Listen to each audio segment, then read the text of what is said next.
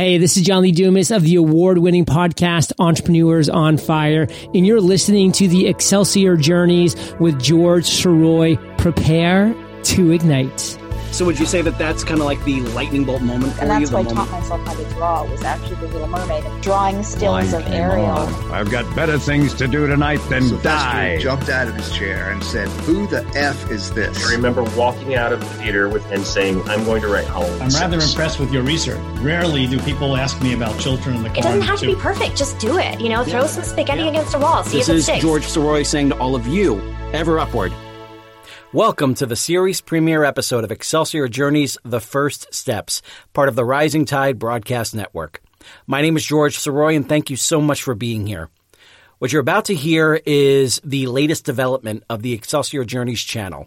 You're still getting brand new content every Tuesday here, but you're also getting a repurposed piece of older content every Friday, starting with this one right here on April 1st, Episode 1. It's been an amazing ride producing this show for all of you, and I'm so grateful for those of you who keep coming back week after week. I'm also grateful for those of you who go through the archives and listen to some older interviews. So this is my way of looking back to see how far we've gone. Back in the summer of 2018, when I got my finished logo from Molly Phipps, who's also the designer behind the amazing cover art for both Excelsior and Ever Upward, Part 2 in the Excelsior Journey, I reached out to people in my circle of friends and invited them to come on and share their journey to success. And the responses I received brought tears to my eyes. So many people were willing to come on and provide content for my show. And for the first 3 episodes that would be launched all at once, I wanted to share little pieces of me as a way of introducing myself to podcast listeners everywhere. I'm an author, so I made sure to speak with USA Today bestselling authors Michelle Lynn and Michelle Bryan. I'm a voice actor, so I spoke with voice artist and sports announcer Mark Fratto. And as of 2011, I'm a West Coast swing dancer. And so for my very first episode, I invited on dancer, instructor, and event director Doug Rozier. Having Doug on was fantastic. He and I always chatted a bit here and there whenever we met up for events, but I didn't expect for us to chat for over an hour and a half, and that's after the uhs and ums were removed. We spoke about how Doug found dancing, how he responds to West Coast Swing, winning awards, running his first event, and much, much more.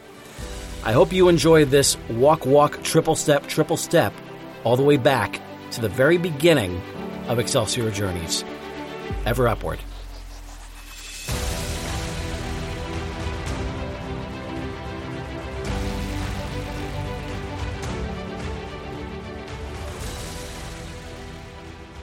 Welcome back to Excelsior Journeys. My name is George Sirois. I'm so glad that you guys are with us. Before I go ahead and introduce my guest, I'm going to tell you guys just a little bit of a story here. When Cheryl was with me when we were living together in Queens, New York, she had tried many, many times to get me into West Coast Swing. We had tried to go to a couple of different clubs over in the city. We had tried different bars for West Coast Swing night. The only problem was when we went there, the West Coast Swing dancing wouldn't really start until about 9, sometimes even 10 o'clock. And it was a weeknight, and it was at least $10 for each of us to get in. So it was very kind of off-putting for me. And also, considering the fact that every time she tried to teach me, it wouldn't click for me. Now, fast forward to November of 2011, and we had made the move from New York to St. Louis. We're living at her mother's house.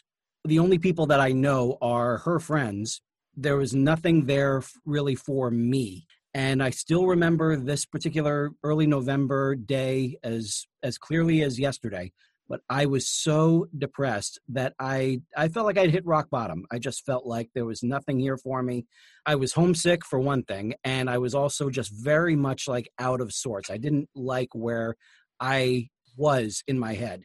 And that night, I'm so thankful now that I told Cheryl about this, because she looked up some stuff online, and turns out that there was a West Coast Swing night with the local West Coast Swing dance club called the St. Louis Rebels.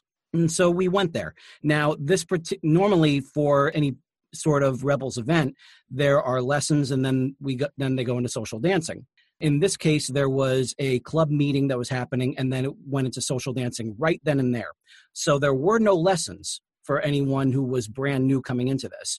And at this point, there really wasn't any need for any new people to come in because it was a club meeting. And then with a social dancing afterwards. So we were open to be there for the social dancing. And during the time that I was there, I was able to get the rhythm, but I didn't know any of the moves.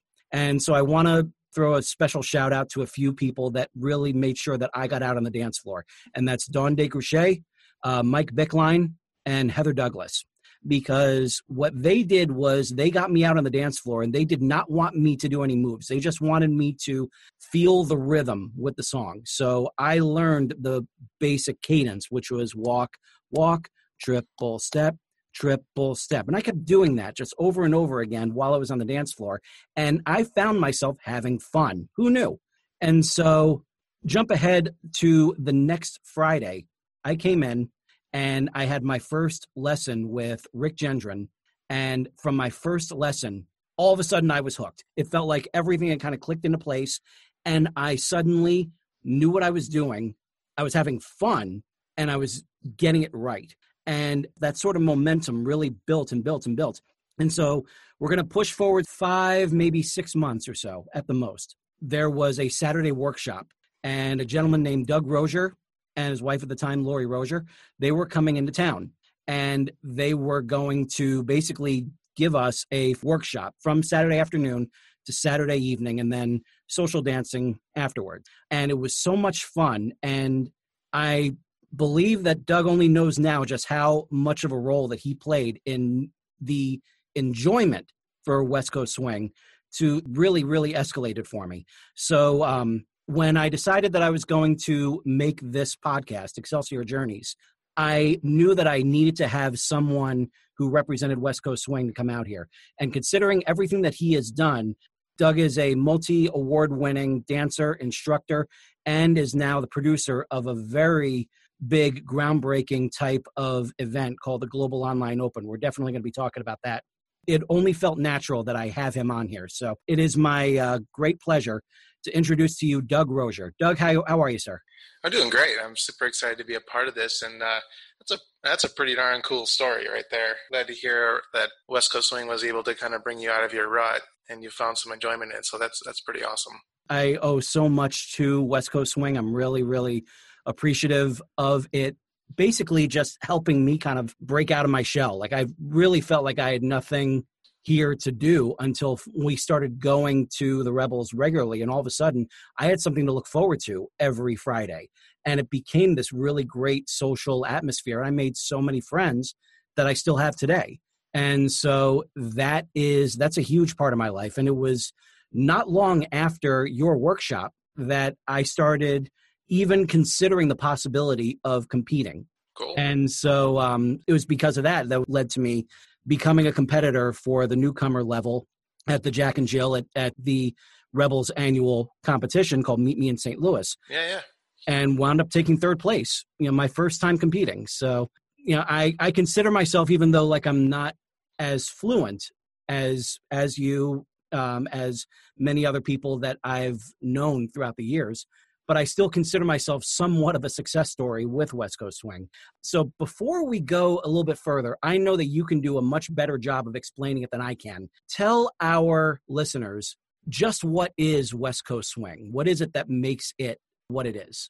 Yeah, it's always a difficult definition because basically what we deal with on a daily is that folks have this preconceived notion or understanding or just exposure to a certain type of swing dancing, and we can attribute a lot of that to the Gap commercials.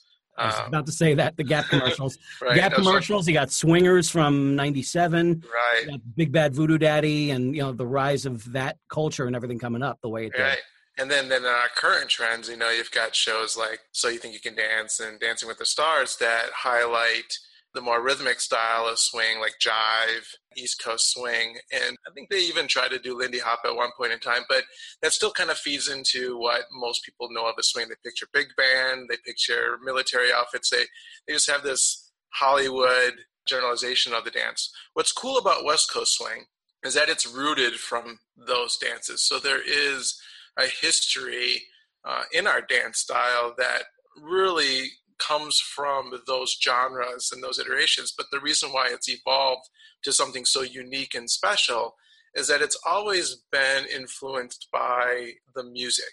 So what you find with this style of swing is it's got a structure. I think there's some debate there as well as to like defining like a syllabus per se, but it's got a structure, but based around that structure is everyone's individual character, their style, what they bring to the table. So our style of swing, you'll see a lot of people come over from other genres and bring those influences into their dance, that uniqueness into their dance. So not a cut on ballroom by any way, shape, or form, because I completely appreciate ballroom style of dance. But typically in ballroom, a waltz always looks like a waltz, always looks like a waltz from couple to couple. It typically looks very similar, if not the same. But with West Coast swing, you recognize elements of the dance, but it's always got the flavor or characteristic of the person executing those moves. Well, so if they've got a more comfortable hip-hop movement or hip-hop background, they bring those elements into the dance. If they have a zouk influence or a shag influence, they bring those elements to dance, and it's constantly adding flavor and makes our dance grow. So it's constantly evolving, constantly changing. But the really cool thing about it, where most people can connect or relate to it, is we dance to all varieties of music. So R&B, hip-hop, jazz, country. So our community is very diverse, I guess is a really good way to say that. I've even told a lot of different friends that a great way to kind of identify what kind of music you hear for West Coast swing is basically just turn on Top 40. You turn on Y98 over here in St. Louis, you'll get this really great variety. And as long as you get that, as long as it goes into that beat, which so many songs do these days, it's amazing just how universal this dance can be. And yet there's so many people that don't know about it. It's almost like it's really kind of like a best kept secret. Yeah, we have a couple of challenges in that. So like even myself, I can distinctly recall seeing a number of ads about this West Coast swing, and immediately my mind always went to, well, it must be country western dancing. So I would just never even think to explore or investigate what this West Coast swing was, because I just didn't have any interest in country music at the time. I actually really appreciate it and like it now, just because of the exposure I've had through this dance to other genres and other music. But at the time, so our general public, it's really, you put an ad out there saying, hey, West Coast swing lessons. And the general public probably thinks it's a country western type of dance. Or they see the word swing and they picture aerials and acrobatics and jumping around. So yeah, it's difficult to create that public knowledge. And then we even struggle with the really glorified forums like the dance contests on TV today, because they try to implement West Coast swing, because we're fortunate that we have people like Jordan and Tot and Benji and Kyle and Sarah, those folks that are out there and getting into those platforms. But they always have to take it to the really overly tricky, heightened performance side of things, because it has to be entertainment. At the end of the day, producers are going to want something that's exciting. And sometimes that exposes the dance to almost be non-attainable.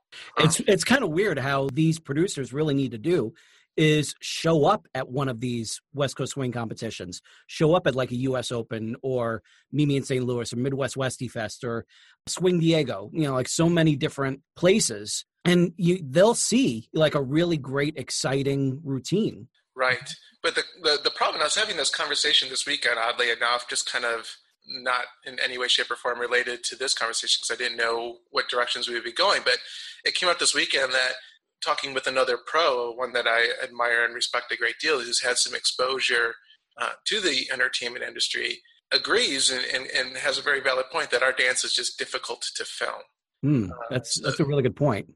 Yeah, it's just difficult to film, and the slot-based mechanism, the way it does present, it doesn't have that same dynamic and characteristic, which makes things interesting in terms of the Global Online Open, which I'm sure we'll talk about a little bit later. But that's kind of introduced some new realms and kind of taken the artistic level and opportunities and made us kind of second guess. I would say more just appreciate and understand where we could go with this dance to expose it in a very artistic way.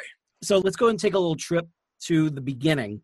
Because I would love to hear, what was that lightning moment? What was it that made this dance strike for you in a way that it was just like, I definitely want to learn that? When you started out, were you a dancer growing up? Yeah, so this could be a pretty dangerous rabbit hole, so I'm not quite sure. I'll do the best I can, and feel free to edit. Absolutely. Hey, the beauty about this is that, this is what it's made for. Just, go on and tell your story. Sure. We all want to hear it. So I was not a trained dancer in any way, shape, or form prior to my life in West Coast Swing, but I was exposed to dance in many different ways. So I grew up in Milwaukee, and it's probably an over-exaggeration, but my memory is of such that we moved a lot when I was a kid in Milwaukee. I probably lived in every suburb.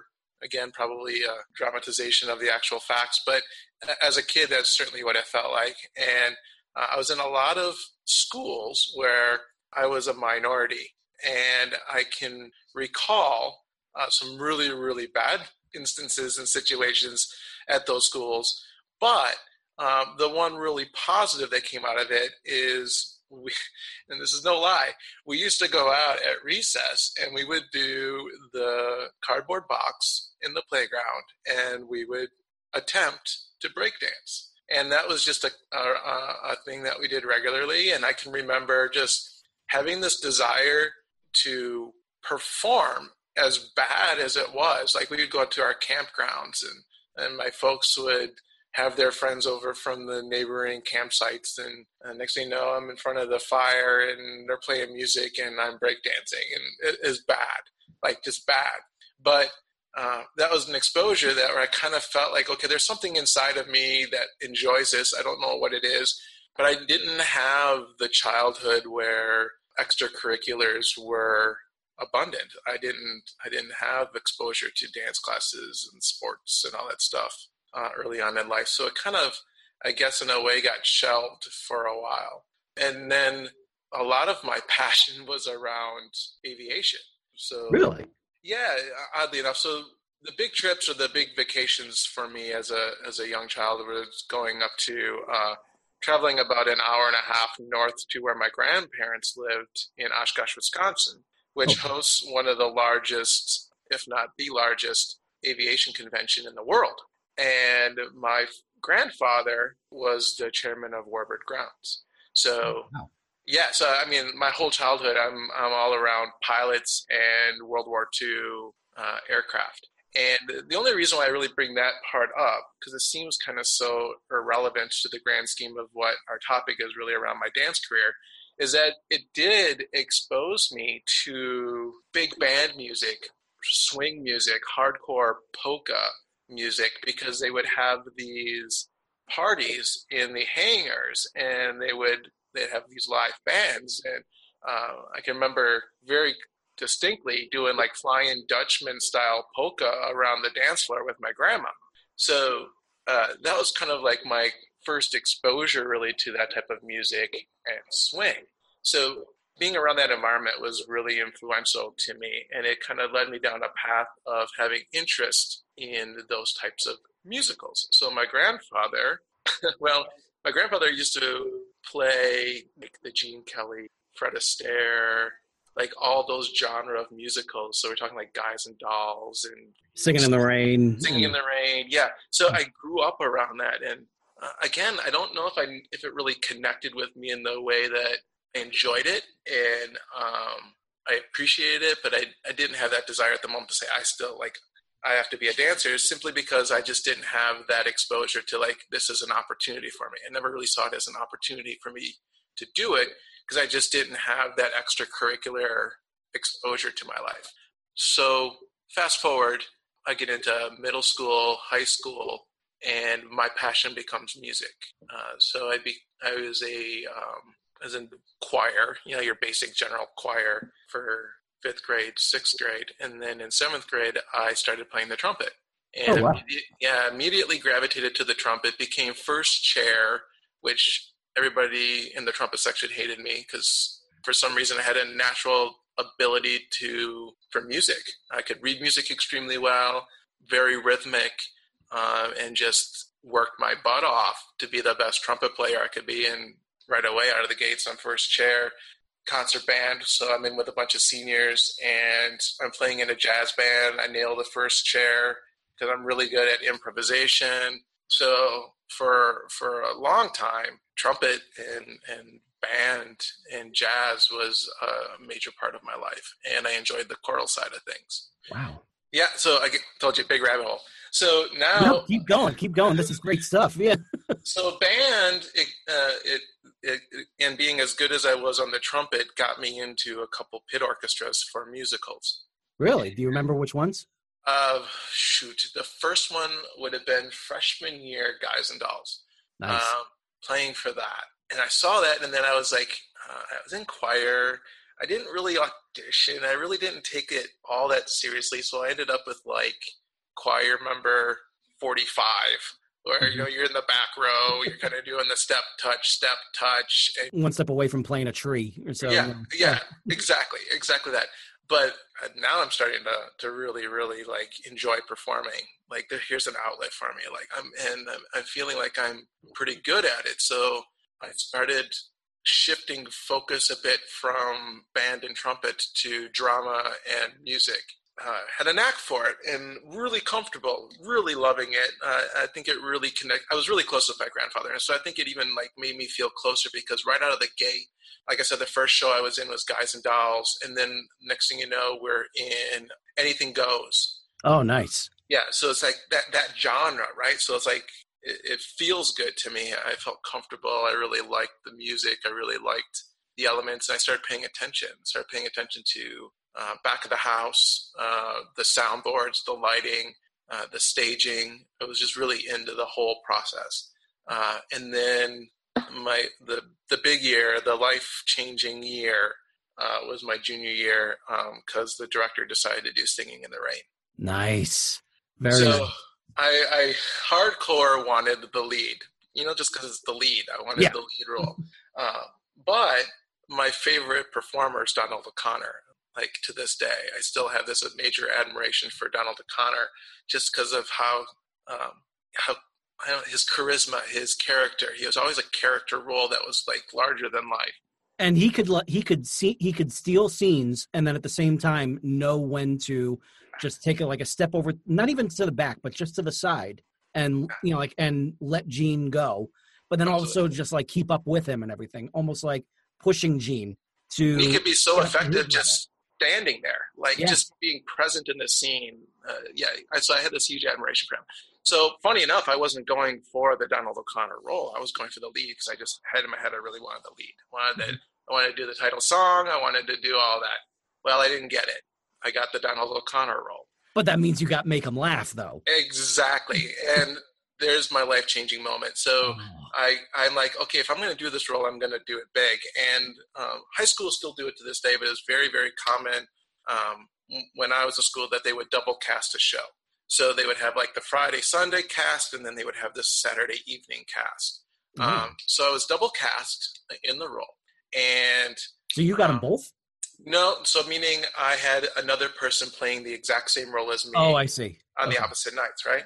Yeah. So this is where it gets interesting because I loved Donald Connor so much, and I loved the Make 'Em Laugh scene so much in the movie.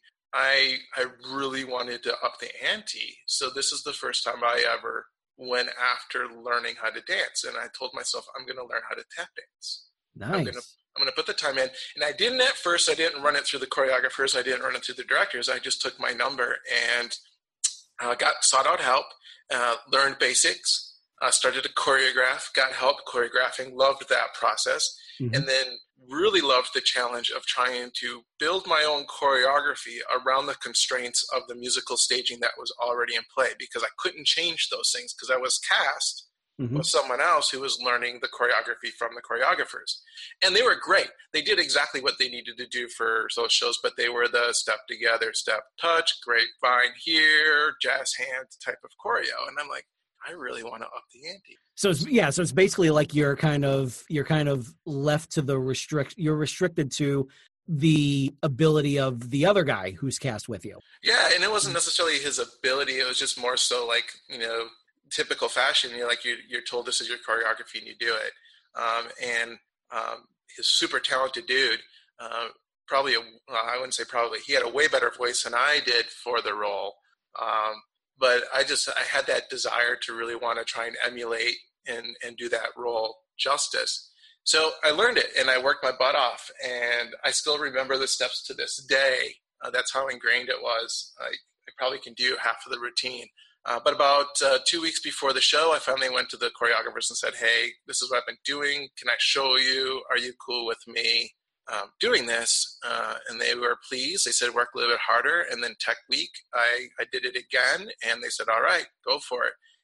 And opening night, we got to make them laugh. And I busted out the big solo tap number. And the first time at that school, and probably the only time I can remember, standing ovation in the middle of the performance. Like I hadn't even finished yet, and they were on their feet. That is fantastic. And that was you never moment. Forget those kinds of moments. Like, yeah, that was the moment when I truly fell in love with music theater, truly fell in love with dance, and I made that decision to right then and there that I was going to go to school for music. I was going to be a music teacher, and I was going to pursue performance. Fantastic. And I did for a while. So I went to a private music school in Chicago and studied for 2.5 years, did really, really well, really, really loved it. And while I was doing that, I was doing choreography for local choirs, for show choirs. I was doing musical staging for shows. I was producing shows. I was directing shows. So I was really in the theater life. And so that's kind of what led me to West Coast Swing. So I got to the last year and a half, let's just say 2 years of my school to be a music teacher. All the classes were symphonics and orchestrations, and they're all really band focused. And I had a really hard time because it was so expensive. It was so expensive to go to this school. Yeah. And I really felt like I was not getting the education that I passionately wanted. Like I wanted things around choral and musical staging and just all the types of things that would embody being a choir teacher. And the school wasn't providing it for me. So I decided it was time to go back home. So I transferred from this small, amazing private music education school in Chicago to the public university system in Oshkosh. Auditioned, got in the good choir right out of the gate, but all of my general classes and even my baseline classes like music theory, I had to basically start over. I lost all my credits. They wouldn't honor any of my credits from the previous school. I'm like, okay, well, I'll deal. And the problem is like I was bored out of my mind at that point because I was light years ahead in music theory. And here I am having to go to these classes and redo all this stuff. And my first year music theory was like their third year music theory. So, so I got in with the local choir, which was amazing. Dancers ranging in ages from, I think, like 16 to 80. And it was very community based. And they had me doing choreography. So they would have some of their singers do dancing during their big numbers. So I started choreographing for that. Nice. In the meantime, I totally shifted gears and went the IT route. And basically, really? Yeah. Quite the about face there. And I didn't really know anything about technology other than the exposure that I had to music composition and using MIDI keyboards and some Mac, or at the time, like Apple Macintosh programs, but I didn't know a lick about computers. But I went to the local tech school. I'm so over this. And I just went to their postings board and I just went down the line, 30,000 a year, 20,000 a year, 30,000 a year, 40,000 a year. And it got to 70,000 a year starting. And like, 2-year program, computer science. Okay. Why not? Yeah. Why not? Yeah. And I ended up having a knack for it, so which is good because otherwise that could have been bad. But the long-winded answer to your question, I got into West Coast Swing because I was choreographing for this local choir. And one of my dancers in the group said, hey, my roommate's parents, like my friend of a friend, my roommate's parents are hosting this dance this weekend. How about you come by and check it out? You might like it. I'm like, oh, okay. I didn't ask what style, thankfully, because I feel like if I would have asked what style, I probably wouldn't have went. That's just being honest. Like, I just, hearing West Coast Swing, I would have thought, Western, forget about it. Yeah. So I'm like, okay, so it's Saturday night. And I'm like, well, I know a bunch of my dancers are there. I really should just go hang out with them a bit, check this out. So it was late, leave me here. But I want to say it's probably around 9 o'clock. Okay. And I go in, and it's this really kind of cool venue, like old Eagles Hall, with this big ballroom, and then this balcony that circled the entire floor. Oh, nice.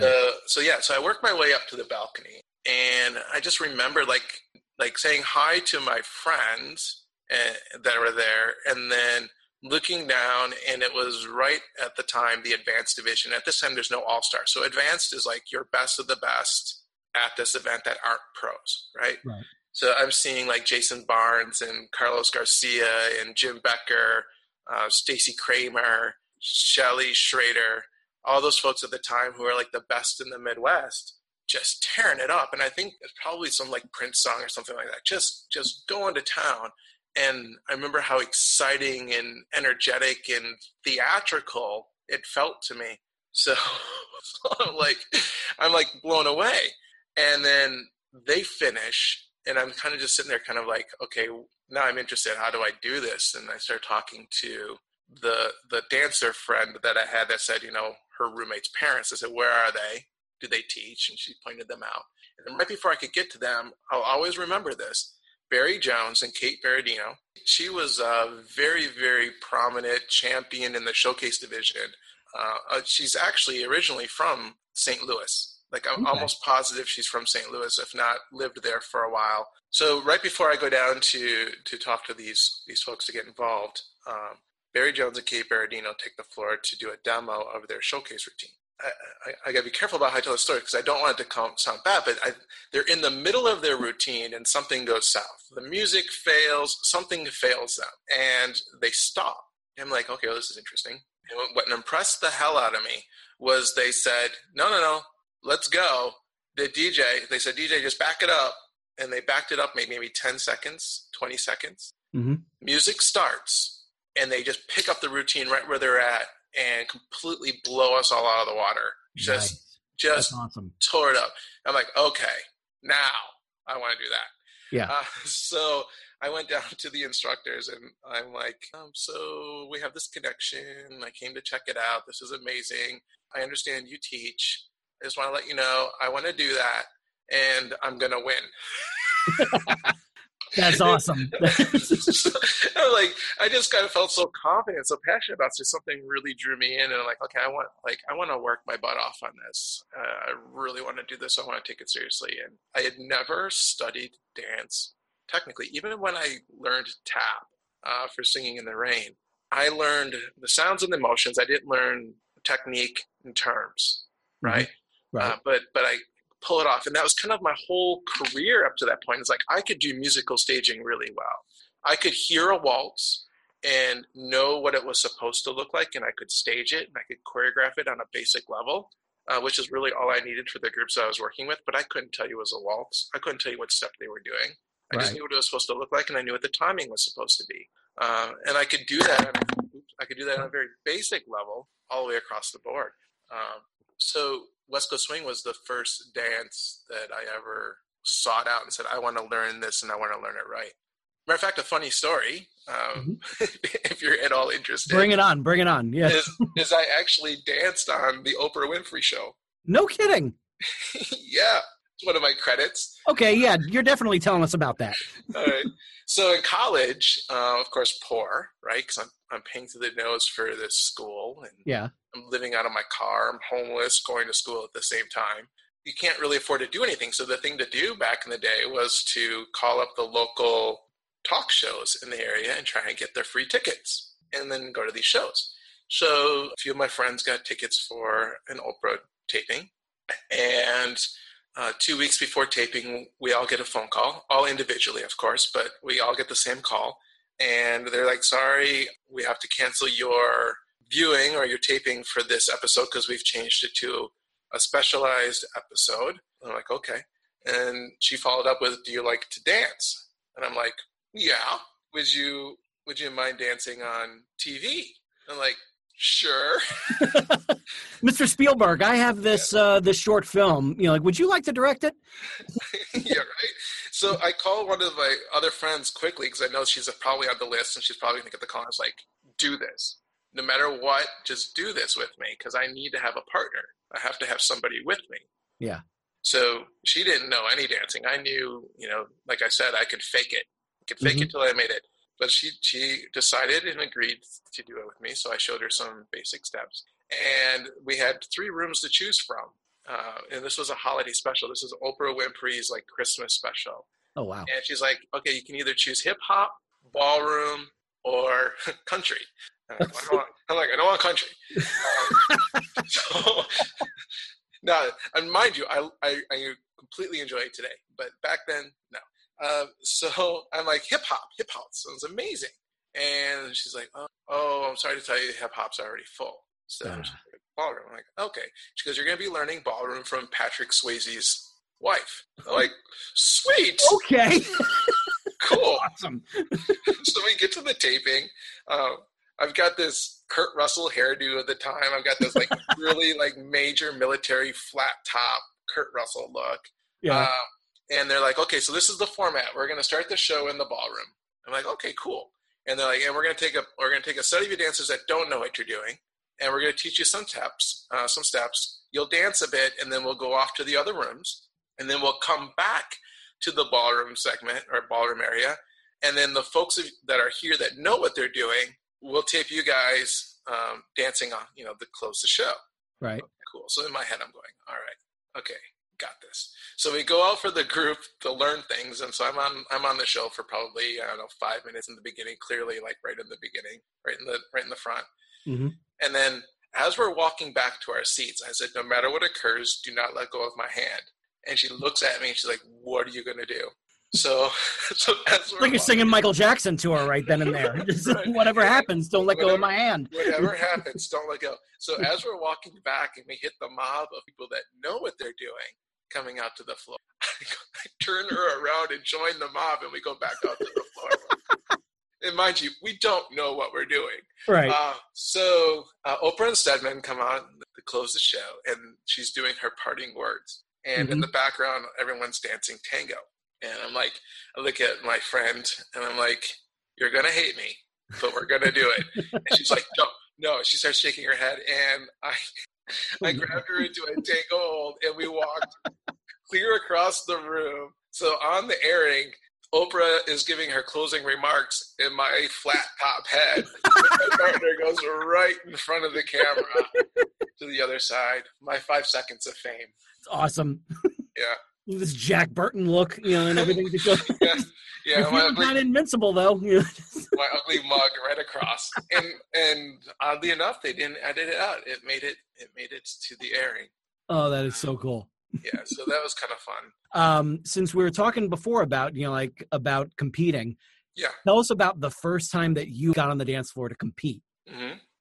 Yeah, so little nerve-wracking, but I will say I'm a strategist. I like to compete, and I like to try and figure things out. I think that's probably why I do so well in the IT industry as well, because I like to plan, I like to organize, I like to strategize.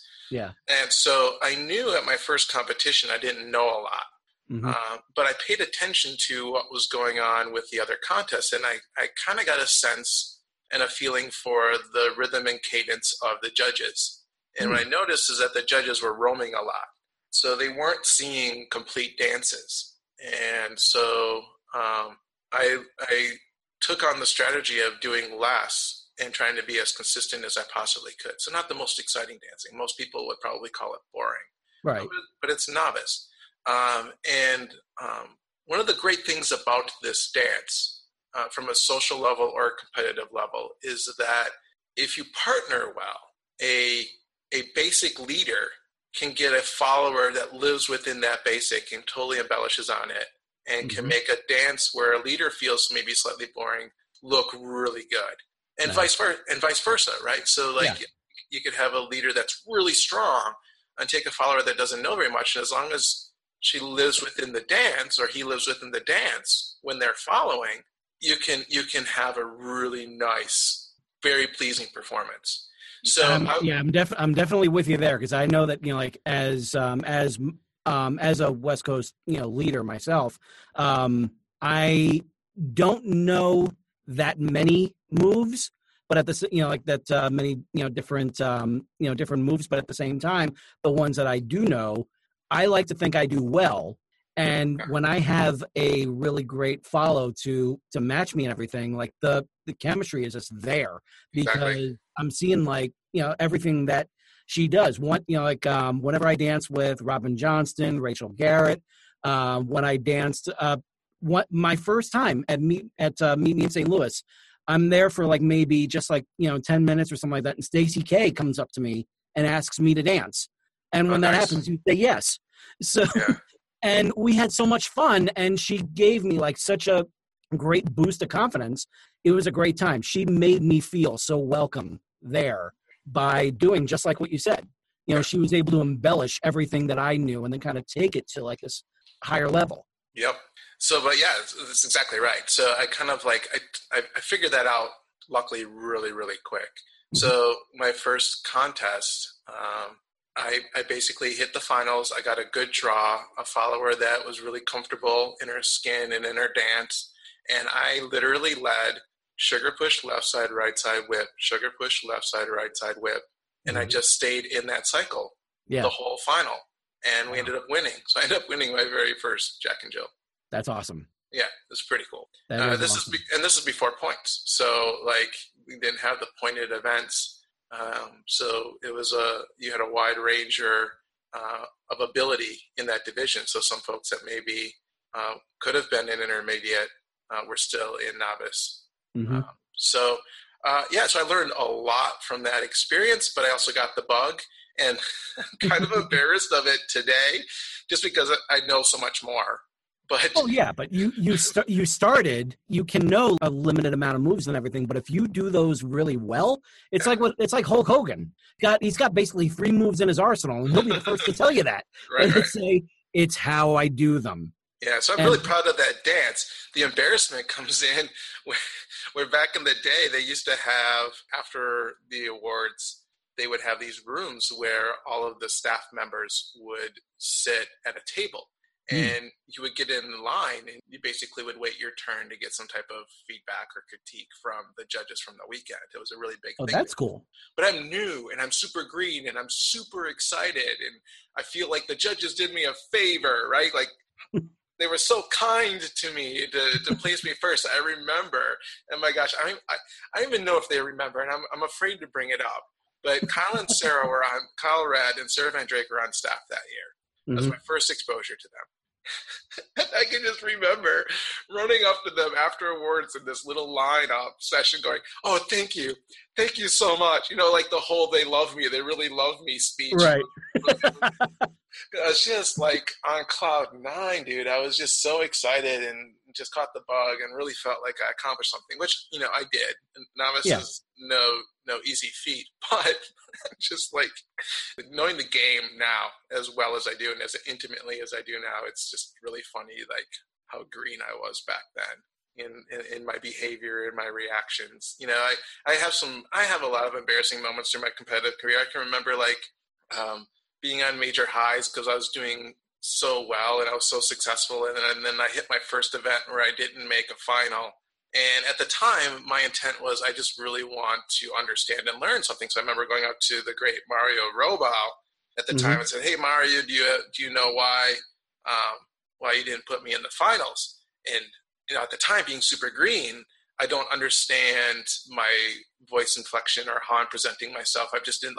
I'm in this heightened state of competition, and I just really want to do well, that, it could probably come off really bad, like I expected it, or just, I don't know how to really phrase that. But I remember saying to him, like, hey, Mario, do you know why you didn't put me in the finals? And he was like, well, you had 3 errors, 2 misses, and 1 timing issue. Like, he was very statistical. Just matter of fact. Matter of fact. And I remember walking away going, well, that was cool. But I know that just because I know how the competitive environment, as well as I do now, that how that could have come across. And I probably got some type of rep at that point of being someone who thought he was entitled or better than he was. So it's just made me really sensitive to how I approach things now and how I interact even with folks that ask me those questions, and the sense of responsibility there is around that, being a professional.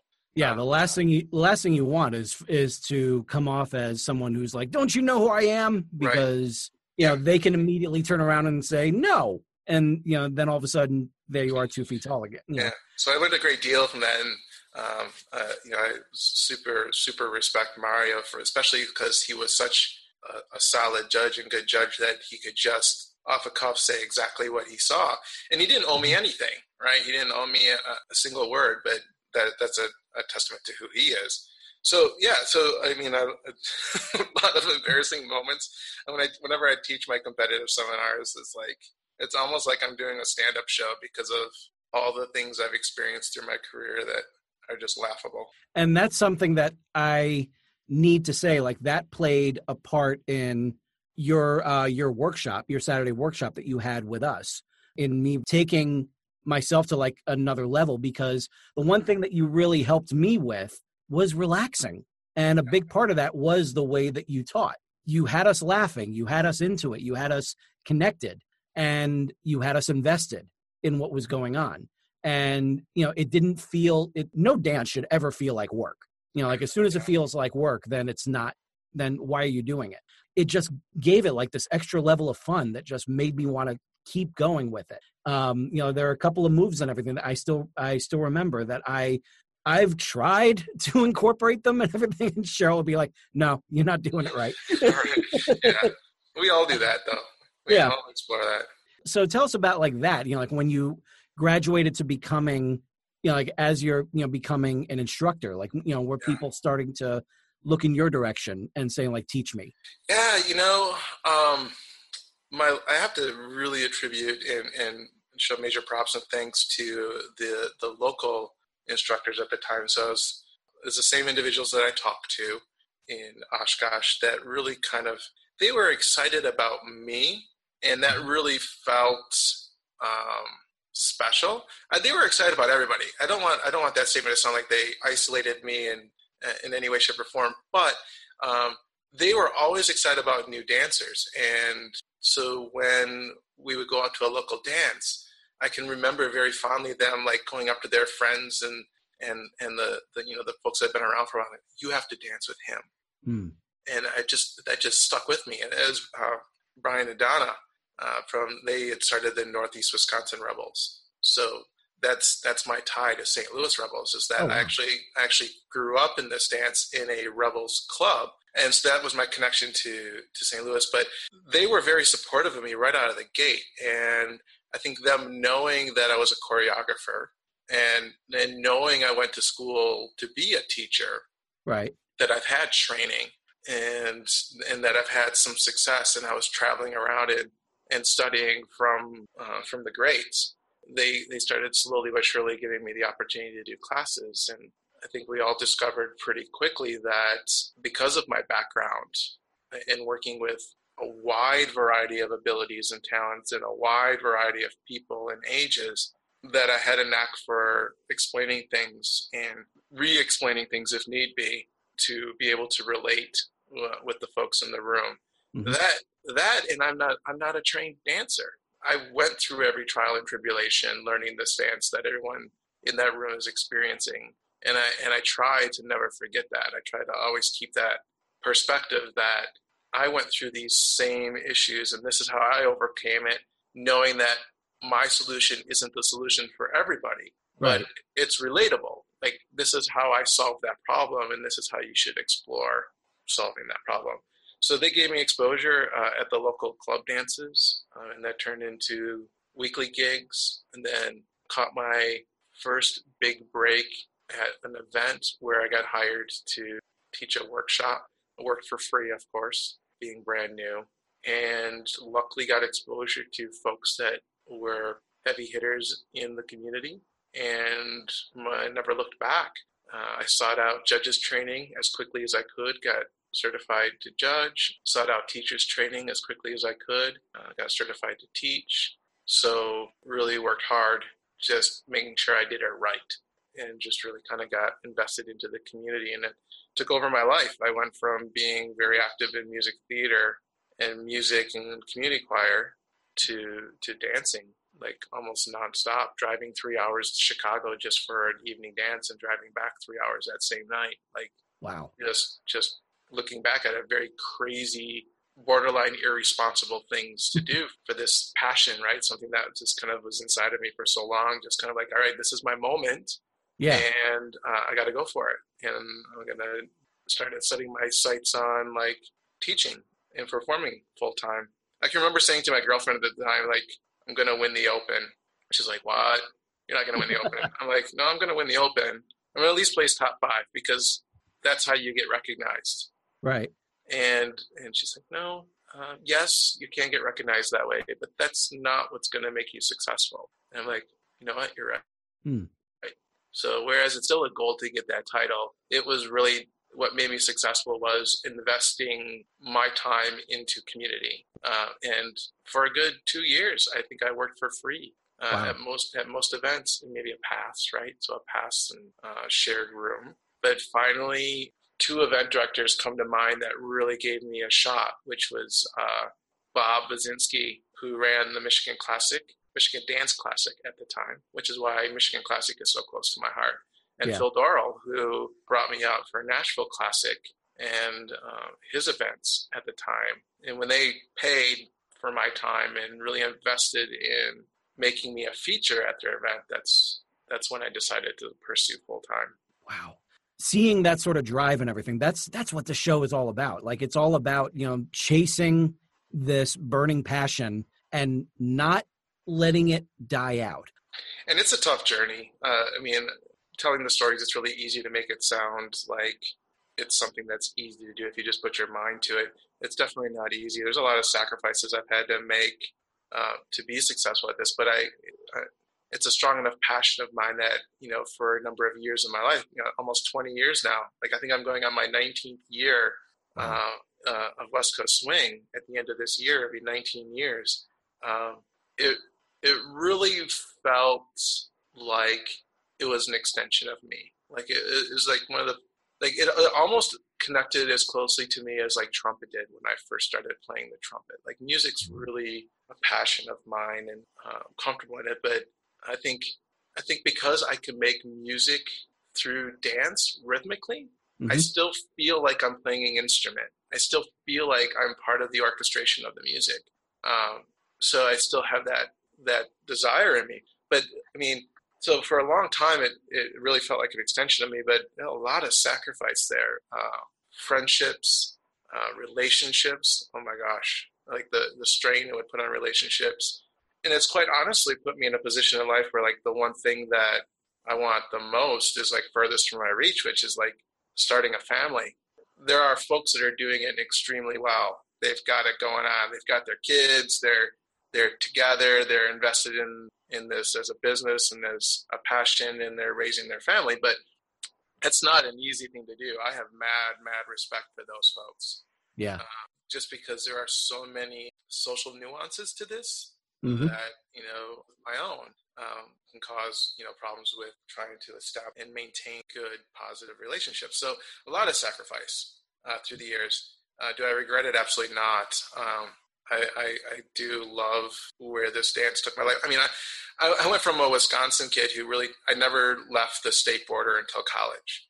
Yeah. Like I never left Wisconsin until I went to school in Chicago. And then even there, it was basically just cross the border in Chicago and then drive back to Wisconsin. Like literally never went anywhere, to traveling all over the U.S., Canada, and now I'm getting gigs in Switzerland, in Tel Aviv, in Oslo, Norway. Like to grow up never traveling to now having these opportunities, I don't regret it one single bit. And they're like flying you out, even better. Way better, right? Way better. So what was the? So then it comes to running your own events. Yeah. What's that like? Hard. Yeah. It's a potpourri of emotions running an event, and it tailors to a lot of passions and desires of certain people to like. I like to host. I like to host parties. It's not beyond me to do like a Thanksgiving dinner and invite all of my students and cook a big turkey meal for them, or to have a Christmas party and have all my friends over and host. I like doing that. So it tailors to that side of me. But it's stressful. It's draining. It's financially a massive risk. Yeah. But I still run into people today that say like, Spotlight was my first event, and it's why I'm doing West Coast Swing, and I fell in love with it. Or Michigan Classic was my first event, or even Midwest Area's Swing Dance Challenge was my first event, or this happened, or I met this person at your event, or that's the overwhelming joy that comes out of doing it.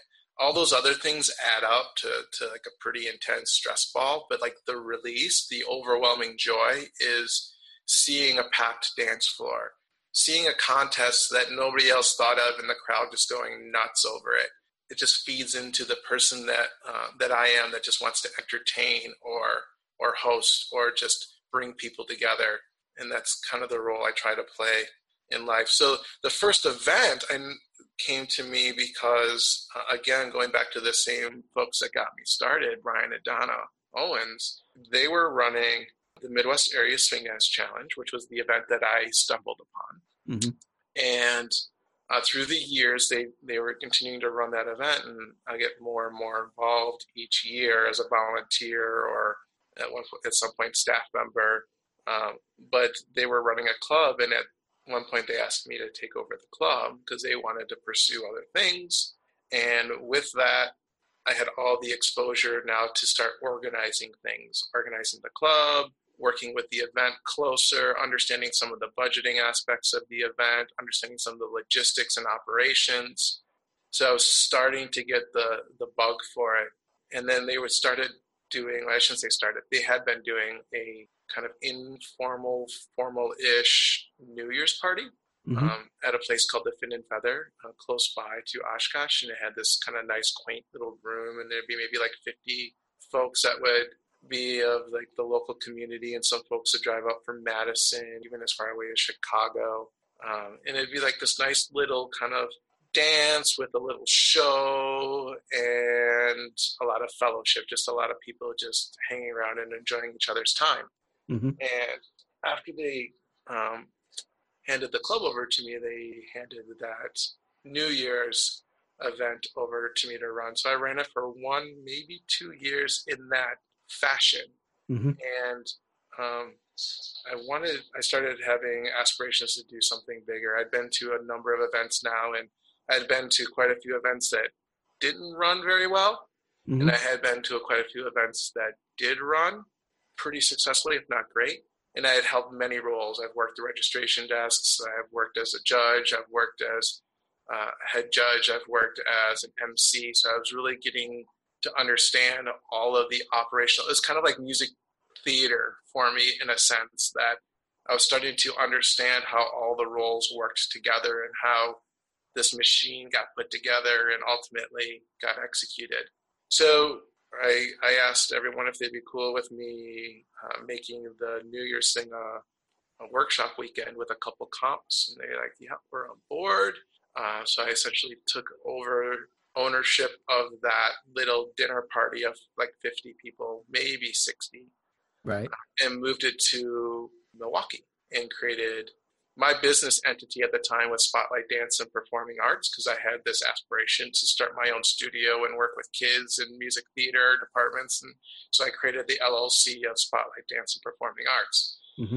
So I named my New Year's event Spotlight dance celebration.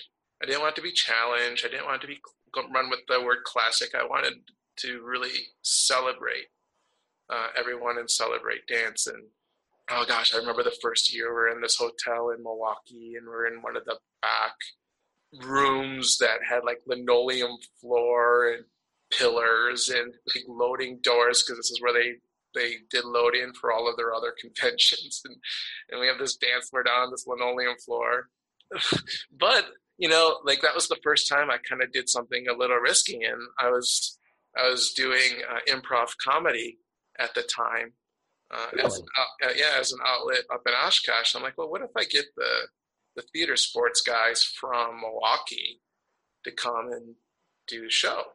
That's really cool. Yeah, so I did the dinner show for New Year's. We had the improv comedy. They involved the guests, and that was kind of like my first out-of-the-box moment from the world of what was becoming kind of cookie-cutter events. The events that I really recognized as doing well all had their own personality. Like Grand Nationals, they had their open Jack and Jill. That was really a really cool thing to be a part of. And Phoenix had their free Jack and Jills in their Champions of Champions division, so they had kind of their own character. And all the really big, like, nasty events of the time, Dallas Dance was like one of my absolute favorites. They had character to them. They had like this tent on the side of the floor, and if you were in any spotlight division, you would get some knickknack. I have like 8 Dallas Dance shot glasses. Nice.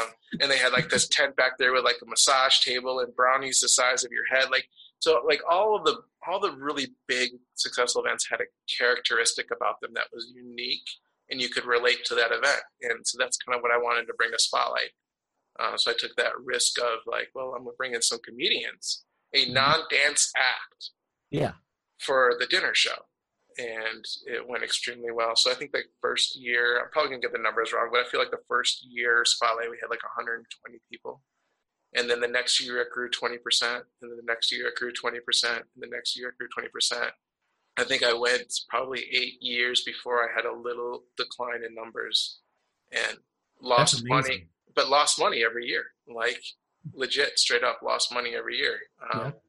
Well, yeah, because I'm I'm my own worst enemy in that respect, because I'm like, okay, well, I could do the event exactly the same way I did it last year, or you gotta push that envelope and see how far you can go. Oh, I get it. Yeah. Or I could higher level pros and add more elements to it, hoping to break even, and then wouldn't quite get where my goals were. But I would say there was one year that I straight up was like in my hotel room bawling just like a little kid, because I can't do anything right. But people were loving the event, and so I just kind of kept on. And I was doing everything. I was wearing every hat. So like I couldn't afford a chief judge, but I had the experience, and I was good at it. Like I understood what it meant to be a good, ethical, fair, strong, efficient, effective head judge. So like I didn't have the money. So I basically created a role which was contest administrator, which basically did all the work that a head judge would typically do. But during the contests themselves, I would assign one of the active judges as being a head judge to make those decisions on the fly, like music cutout or wardrobe malfunction or something like that. So I wouldn't do any of the real-time stuff, but I did the head judge stuff. I couldn't afford a scorekeeper, and volunteers at the time in that realm that really understood scoring and relative placement they just didn't exist. And if they did, they were already efficient or effective in a different role. So I'm like, okay, well, I'm going to score. Had a registration. I'm like, those first couple of years, I did it all. Well, I still stay up all night. I'm not going to lie. I'm not going to pretend like anything's changed, but the intensity of the workload has changed. But I'd literally be up all night. People would walk by after, finishing social dancing at 6 a.m. and I'm still sitting in the little closet room at my computer, getting things completed and ready and prepped for the next day. So those first couple of years were just intense, man. But I still enjoyed it. And at the end of the day, it got me even more invested in the community because I met so many more people and I had interactions with so many more people, and getting to emceeing my own event feels like nothing else because you have this confidence around you that everyone in the room knows who you are. Yeah. You don't know who they are, but they all know who you are. And they're on this journey here with you. And I feel so comfortable in that space. And you've gone, and you are confident knowing that you have gone above and beyond for their enjoyment. Yeah. And I've always said, like, early on in the day, even I can remember like being an attendee, like I was associating the feeling of an event with the character or, what's the word I'm looking for? Yeah, character's good. The character of the event director, like the personality, the personality of an event. Like, what does that really mean?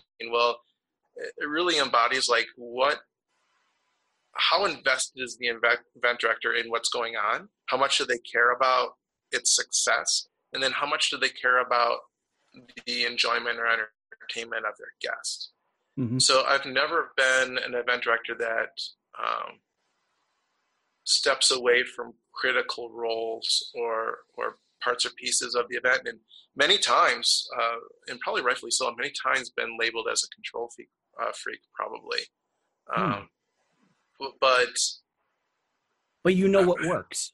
Yeah, I don't like to think that I am, but I think of it as like I'm invested in the quality of the product. And I've seen too many things go wrong at events that were outside of the event director's control because they weren't invested in that process or that decision making or whatever that moment was. Yeah. Now, mind you, I gained relationships like with Vivian Hahn over the years, who became a really amazing, solid partner, and Leah Naparstak is part of my contest coordinator. Back in the day, early on when she was traveling a lot, Crystal Fisher, because they worked with me so much, they would know what I was going to say before I said it. Mm-hmm. And so I finally got to that type of relationship with key staff that, you know, I trust them wholeheartedly. Not that I really didn't trust people before, but I know where their investment is. And it really got to a point where, like, yeah, these folks have my back. Right. Like there's no single event director that runs a successful event on their own. Mm-hmm. They've got to have investment from their pro staff, from their volunteers, from the key roles that just no matter what have that event director's back. And if you get those people to rally around you, mm-hmm. that's when an event really takes off and is really successful. And I was fortunate that I had really amazing friends that were peers that I hired out of the gate that always had my back. And so it really started to take the pressure off through the years. Matter of fact, the first tournament, for those of you that are listening that maybe have no clue what the heck I'm talking about, as in sports like March Madness, there's tournament style competition in many, many sports. In dance competition, you just don't see it very often. The closest thing that I think comes to it is probably like hip hop dance battles, in the way they structure their contests. I wouldn't really know because I've never really been in a hip hop contest, but just seeing the videos that I've seen, it's probably the closest thing. But so the second year of Spotlight, I pull all my staff members into a room, and if you can imagine this conversation, I'm trying to explain to them what we're going to do. And I'm like, okay, so for the Pro Strictly, which is where you get to pick your own partner, mm-hmm.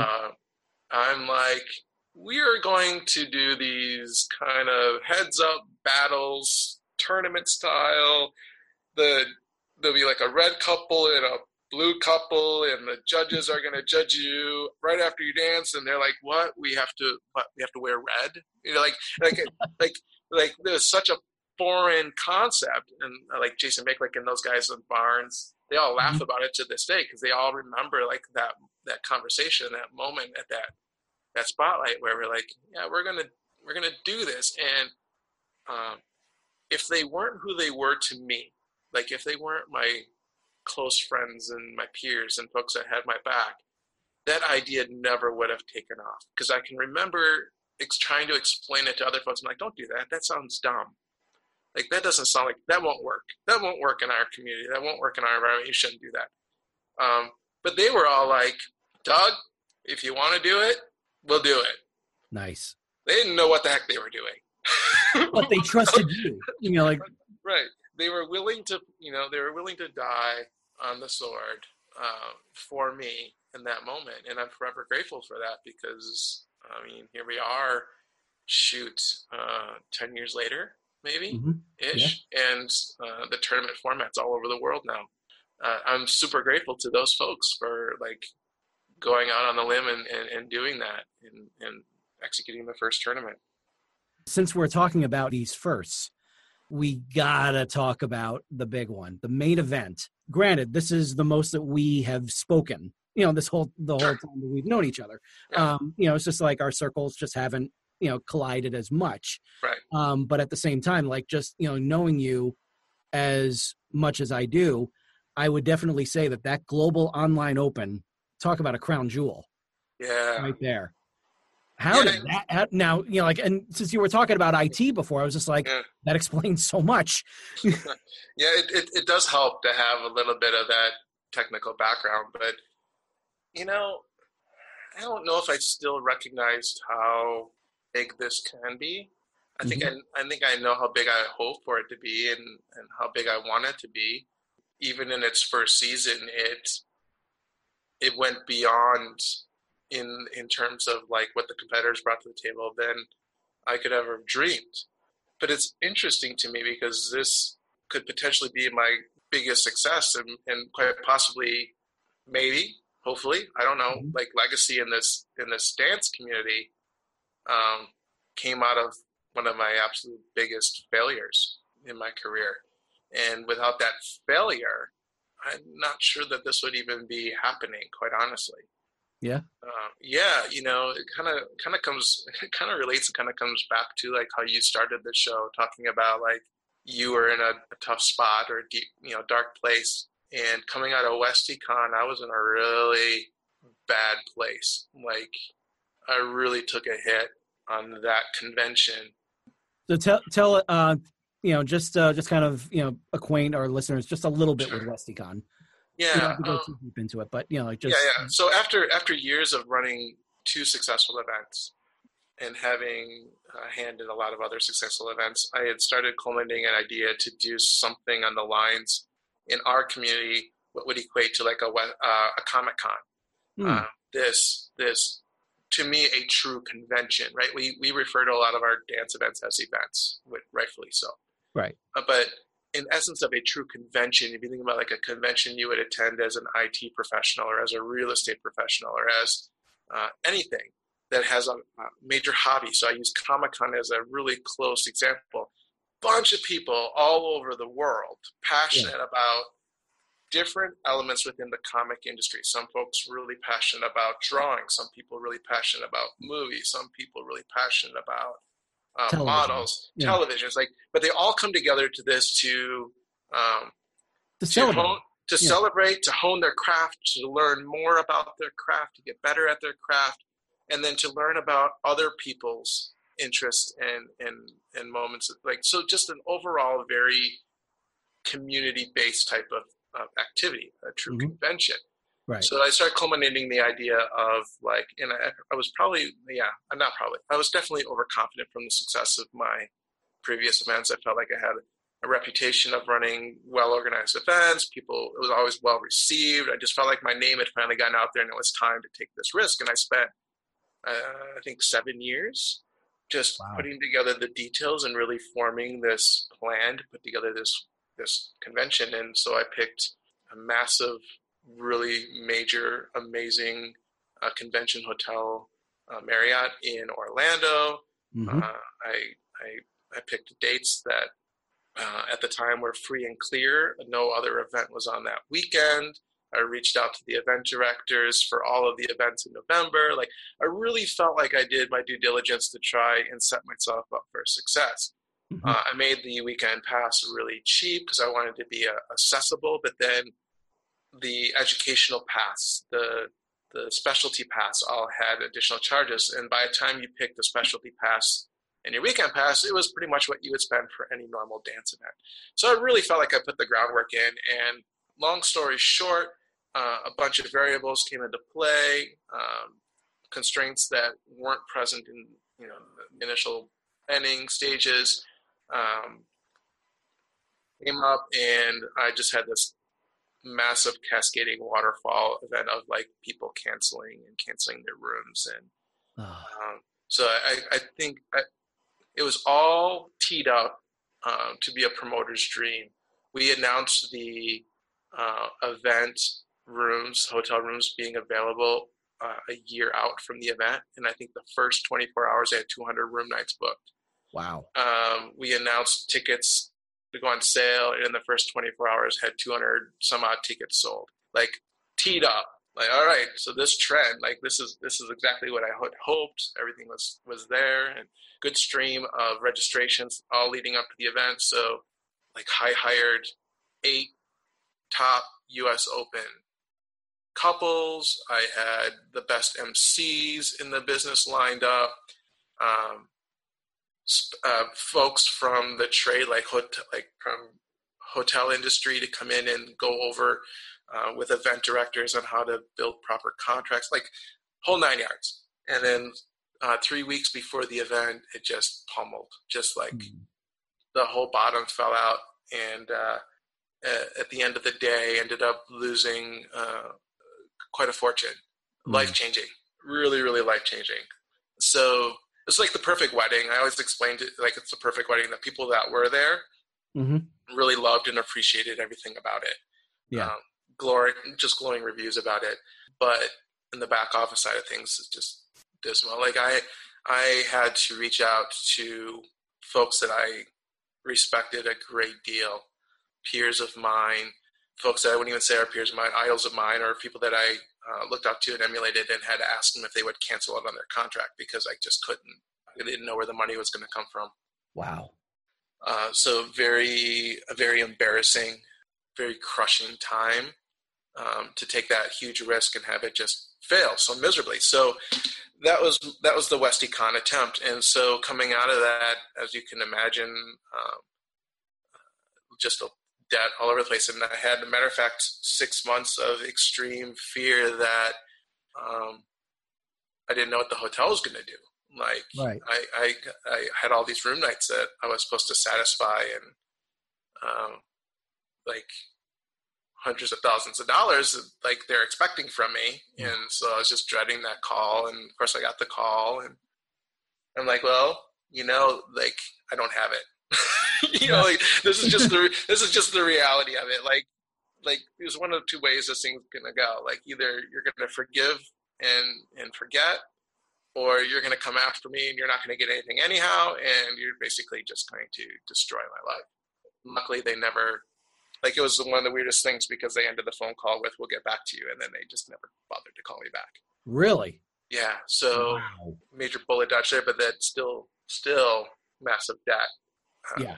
I just got away from the hotel room commitment, but in any case, bad place. I just really went to a bad place. I felt like they weren't fair. They weren't fair statements in any way, shape, or form. But I just felt like the community let me down. Like I've already, like through the years, put so much of my money towards quality events and losing money year after year, but still doing them. And here I try to do this thing for them, and so it just really, really bad place.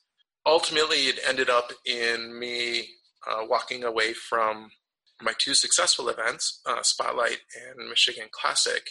Really, in those decisions, I just want to be clear that those decisions weren't because now I had a grudge against the community. I resolved those feelings really quickly. That was the initial impact.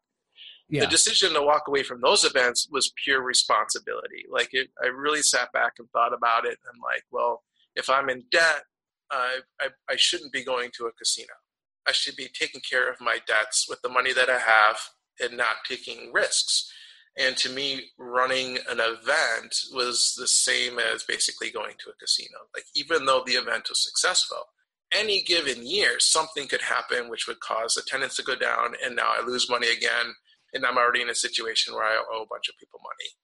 So it just came down to like, well, this is the responsible thing to do. So luckily I have good friends that took both of those events that have been by my side the whole time. So they understand where my heart was in those projects, but then they also bring their own heart to the project. So it's kind of cool now because it's kind of a mashup of like both of us, like all three of us. So it's cool, and I'm really excited to see where those events are going. But that leads me to Global Online Open. Like here I was sitting now not being an event director, no money, because I'm just putting every dollar I have back into getting stable again and surviving, doing that successfully. But I just had this urge to like, what can I do? What can I do for the community? What can I do that's new, that's different, that's interesting, but extremely low risk? So I'm like, I'm just driving in the car, and I'm spending a lot of hours in the car. And I'm like, well, it all stemmed from the Monday morning quarterback. Yeah. Meaning like there are so many people that like will critique or criticize or even have a favorable opinion on a routine once they see the video of it on social media. Yeah. Right? And they oftentimes, most times, disagree with the overall judging, right? Like they have their own opinion of what the placement should have been. Yeah, they're just wondering, like, how could that one, how could that one wind up coming in first when that one, like had everyone up on their feet, and like it was, it's pretty amazing, like seeing that, like my Cheryl has shown me many different West Coast Swing videos and everything, and shown me like one particular routine that just absolutely floored me, and just like they came in third. It's like, what? Yeah, and that's common. That's everybody. I mean, that's in everything that we do too, right? So like sporting events. I mean, just everyone has their own opinion about what is good and what they want to support and what they feel should win or place. So I'm like, okay, well, that's interesting. Like, what kind of platform or format can provide that? And then, well, part of the issue is that it's such a subjective sport, and many times you're comparing apples to oranges. Like routines can have completely different flavors. They can have really completely different storylines. They can have so there's a spectrum that can really separate two couples, and that's a very positive thing. That's a very artistic, positive thing. But from a comparable, like judging something, like it's really difficult for most people to say, well, couple A has impacted me more than couple B. So I'm like, well, what if they had the same constraints? What if they had the same song and we put their choreography up side by side and let the masses now have closer to apples and apples to make a judgment call and ultimately support what they feel is quality or good. And then the third or fourth, depending on how you're counting, aspect of it was the swing content side of things. And there's always these talks either by judges or by spectators or by competitors themselves after the events about, was that routine really swing? And then add a level of frustration where you go to one event and you'll have a judge give you a swing content error or warning, or violation, and then you go with the exact same routine to another event and you don't get any. So I'm like, okay, so how can I build a platform that can kind of make people voice what they feel is quality and what fits our dance and what represents our dance? And ultimately just through a bunch of planning and thinking about it and working with really good people, like Debbie Figueroa was just a massive asset to this whole project. Yeah. We culminated and put something together that I'm quite frankly really proud of, and I'm like so hard not being a fan the whole time, because like I'd get the videos and like I would immediately have my reactions and my opinions. I'm like, no, I have to step back. I'm running this thing. I just have to be non-partial. But I was inspired, man. I was just totally inspired by what everyone brought to the table right out of the gate. Like Jesse Lopez Just like, all right, so we got video. So how about I dance in the dark with a black light and really go after like what this song means? And like, I was like, all right, cool. And then like, now if other competitors see this, how are they going to push the envelope? Exactly. And it just kind of, and it just took off from there. It's just amazing. Oh, that's so cool. It's so cool. Yeah, so the whole premise of it was like low risk. And then I made some big mistakes too, like right out of the gate. So like I put together the business model. I'm like, okay, how can this thing be self-sustaining? All right, well, let's go. I'll do I kind of like had the mindset of treating it like, such a mistake.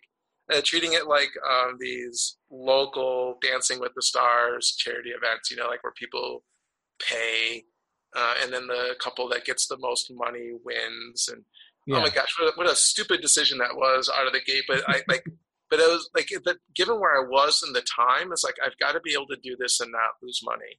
Yeah. And so I want to, and I should say I have to, and I want to give these competitors good prize money because this is a lot of work. Like this is a lot of investment from them. I didn't want them just winning. They want the winners just winning like $400, $500, or $1,000. I just like, they're putting together in this period of time, all this, like 4 routines, all this work. I'm like, it's got to be good prize money. So like, okay, what's a business model that can support this? Oh, let's do pay per vote. That sounds great. Awesome. Right. So set up everything. I got everything wired up. The videos local to the website, like technology wise, I was set up the PayPal buttons, tested it a few times. Really like everything was ready to rock and roll, and we launch. And all right, there's people voting. This is cool. This is great. And it also kind of keeps people honest too, because like people could very well just go ahead and keep on bang, bang, bang, bang, bang, bang, bang, know, running up the table and everything, like on all these different, on this one person's votes, or even their own, or even like voting for their own stuff. Yeah, so power clickers, right? Just vote, vote, vote, vote. So if money, if there's a financial stake, chances are they're not going to go nuts. Yeah. So that first morning was like, I'm sweating, sitting at my desk, and I'm like, I've never hit refresh on Facebook so many times in such a short period of time, just to get a sense of what the overall response is from people. And there's some really positive, like out of the gate, some really, really good stuff. And then all of a sudden, post pops up from an international person, someone overseas. And they're like, this is completely and totally unfair. And all of a sudden just read it off like gut-wrenching, truthful, like, why didn't I consider that? I'm an idiot. Just matter-of-fact facts like currency exchange. It's more expensive for them. They have different fees for using PayPal. So whereas it was really cheap U.S. side to vote, European side, given what country you're in, significantly more expensive to vote. Now I've run into a data integrity issue because a vote U.S. side didn't have the same value as a vote or number of votes European side. And I just like, I just wanted to cry. Like I literally like, just I can't believe this. I'm like, of course, I reacted and I'm like, thank you so much.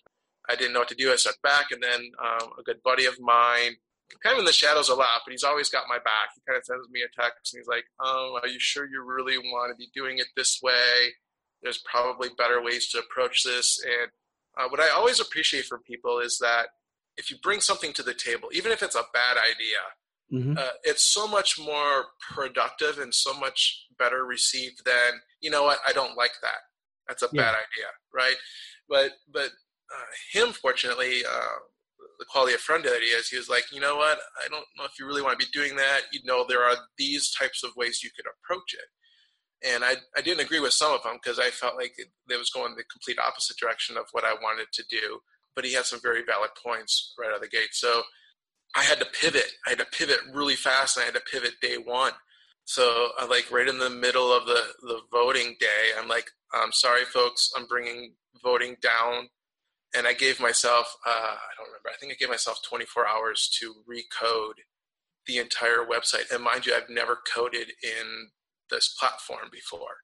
Wow. So a whole realm of syntax and operations and methods and procedures that I didn't know how to invoke. And I'm at a local dance event, still trying to like code and rewire. And so a couple days later, I had to relaunch with a whole new, like, I think I found like a temporary website, like an ad, like one of those ad generated sites where, there's just a crap ton of ads on it, but it had a free polling system on it, where people they had to authenticate as a Facebook user, and then they could vote once and once only, and it controlled that. I'm like, this is perfect. So I integrated that a day later.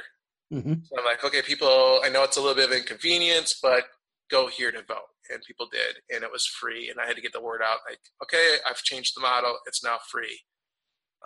And that was very positively received. Thank the Lord. And then I had until the next Monday to get a completely new system in place. And that was me doing database development on this web platform that I had no idea how to code in. Wow. And so it was a little buggy at first. Luckily, I had some friends that could help me. I guess, I don't know if you can call it beta test since we already launched, but essentially,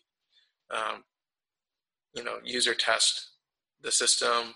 It's not perfect, but it handled the things that needed to be handled perfectly, which was people had to authenticate with their Facebook account, and it would control only one vote per user, which was like the key thing. Yeah. And so I ran into you got to keep that going. Yeah, absolutely. That was the most important thing I felt like coming out of everything, is I had to make sure I had a legit, fair voting system. Yeah. And so we got that on our way, and now here I am 2 weeks into this project going, crap, the budget for this thing is $7,000. Like, what am I going to do? I'm like, not again. Right. And I swallowed some pride, and I started crowdsourcing. I really worked hard to try and get advertising, found that to be more of a challenge than I thought. Like, I have this horrible flaw of I tend to think other people think the same way that I do. Right. So like me as an event director, if I'm like, oh, you have what? This online contest, and these videos are going to get thousands of views. Of course, I'll spend $200-$300 on an ad. Of course, yeah. Of course, I'm going to do that. That's going to go way farther than any flyer I ever put on a table. But not everybody thinks that way. Yeah. or rightfully so, in our market where most events lose money, it's hard to invest in something that's unknown or the intangible, right? So it was a major struggle to get advertising that would cover the costs that I needed. So I started to crowdfund, and it came down to the wire, but thankfully I broke even on it. So I can call it a success. It was a really good first season. That's awesome. And I'm so looking forward to seeing where this goes. Doug, you've been just an amazing, amazing guest and a terrific storyteller. Before we wrap up, do you have anything else you would like to plug? No, not really. I think just in general, I know the exciting thing about this podcast and this format is I was blown away by the variety of guests you're going to have, which means this is going to reach out to folks that have never taken a dance lesson before, or have, or like me, just didn't understand or know what West Coast Swing is. I would say if you have an opportunity, go to YouTube and just start YouTubing West Coast Swing. You'll never appreciate and love the dance more than when you just first see it. So you'll enjoy it, it'll entertain you, and then find some local classes and just stick with it. It's not the easiest dance out of the gate, but in the end, it's the most rewarding, because ultimately what West Coast Swing brings to the table, more so than any other dance, is that you can be who you are. And it's an extremely welcoming, diverse, and comfortable community and environment. So I hope you check it out. That's exactly why I wanted to have, someone affiliated with West Coast Swing involved in the first batch of interviews. And I know that there will be other West Coast Swing dancers, instructors, everything that I will be reaching out to, because I would love to hear their stories as well. Like, I would love to hear how they got in and everything, just as much as, like we're going to hear, just like Doug said, you're going to hear from a whole lot of people from a whole lot of different walks of life. And I am so thrilled, Doug, that you were able to take the time to be here and with us and share your Excelsior journey. Thank you so much for asking me. I really appreciate it.